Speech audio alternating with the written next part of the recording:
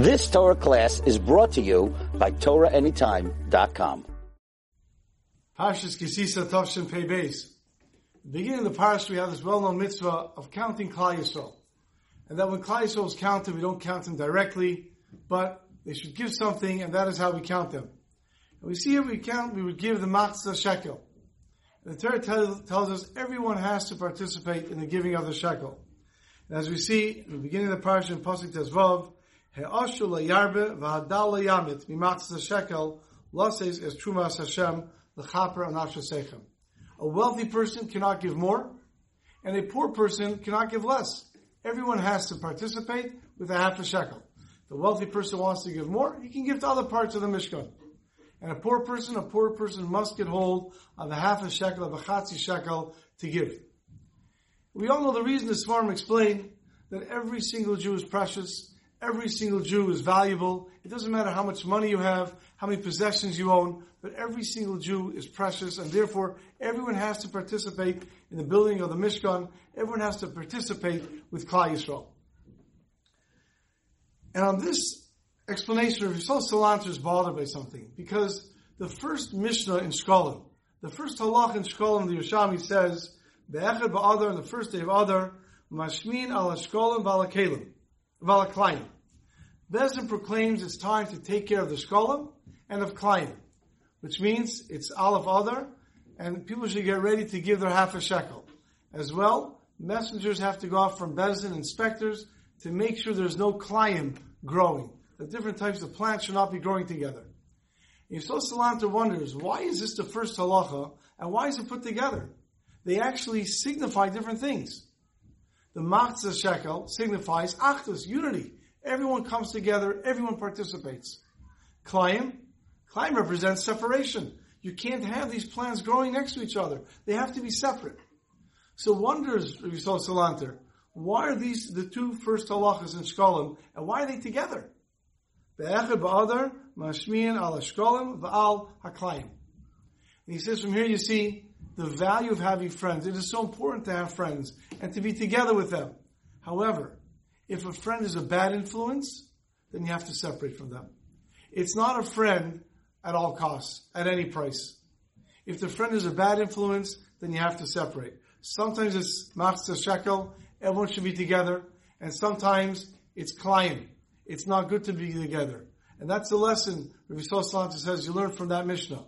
It's important to be together, to be ba'achdus. Sometimes, if the person's a bad influence, you should separate. Because it matters who you sit together with. It matters who you are together with, because the influence will be coming and spread onto you. Many years ago, in the early 1980s, when the Jews in Russia were still under a terrible decree, they couldn't keep mitzvahs, couldn't keep Shabbos, couldn't teach Torah, and we were losing the generations. And there were a few strong people, tzaddikim, powerful people who were ready to give up everything to teach Torah. And in Russia, with the little things that they had, they would have groups together, and in secret they would teach Torah, Chumash. There were some classes even teaching Gemara, Halacha. And people from out of Russia, from America, from England, from Eretz Yisrael, they would come into Russia, and they would come as tourists. And they would come with extra Sidurim, sometimes extra tefillin, and kosher food, and svarim. And they would meet with these activists and try to help them out. One time, there was a fellow from America who came, and one of the activists he was meeting said, why don't you come to the Gemara Shir that I give? You will see that we actually have people here in Russia learning on a high level. And the activist was very pleased, and he was very excited to go. He was a little nervous, but they went. They went to the secret place they had to teach. And they come inside, and it was crowded. And it was a small room, but it was full. It was packed. Every seat was taken. And when the shir was over, people had questions, and then everyone left. And the Maggid Shir turns to the visitor and says, you see how full it is? Isn't it beautiful? And the visitor from America was astonished. He was amazed that you're able to do such work here in Russia at such grave danger to yourself, but you do it. And he says, did you notice that one person sitting in front who was sleeping? And the visitor said, actually, I did notice. He said, that person comes to the shir every week, but he always falls asleep. Other people wanted to come to the shir, but I said, there's no room. There's just simply no space. You see there's no room anywhere.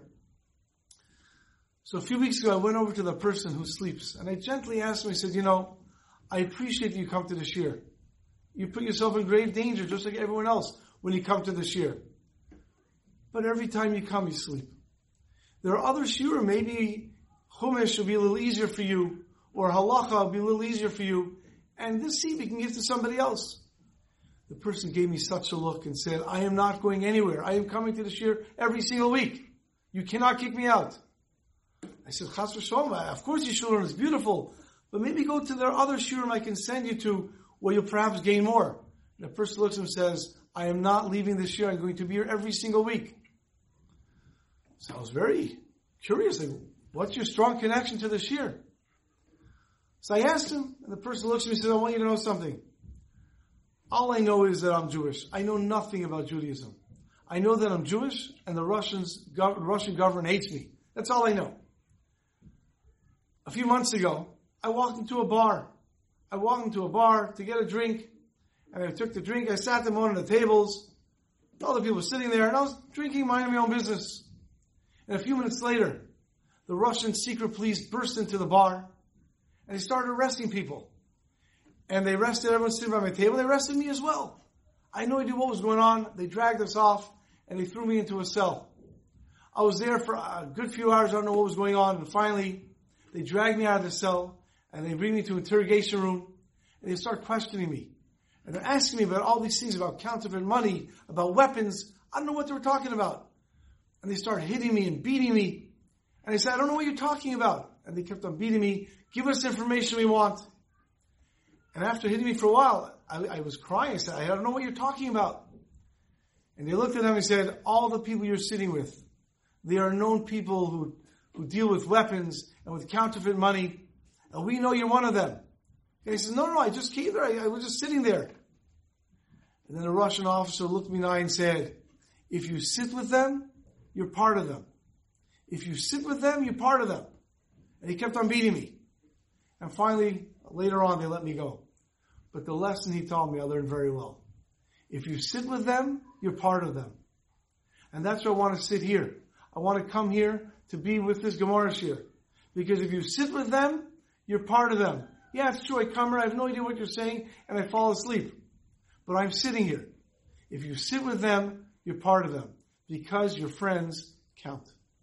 Have a wonderful Shabbos. You've just experienced another Torah class brought to you by TorahAnytime.com.